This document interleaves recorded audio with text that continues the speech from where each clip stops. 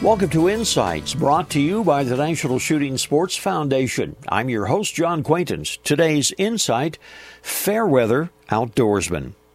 Well, I don't know about you, but I have become pretty much a fair-weather outdoorsman. I hate to admit it, but it's become true. I didn't used to say that because it didn't used to be that way, but these days my comfort is paramount to me.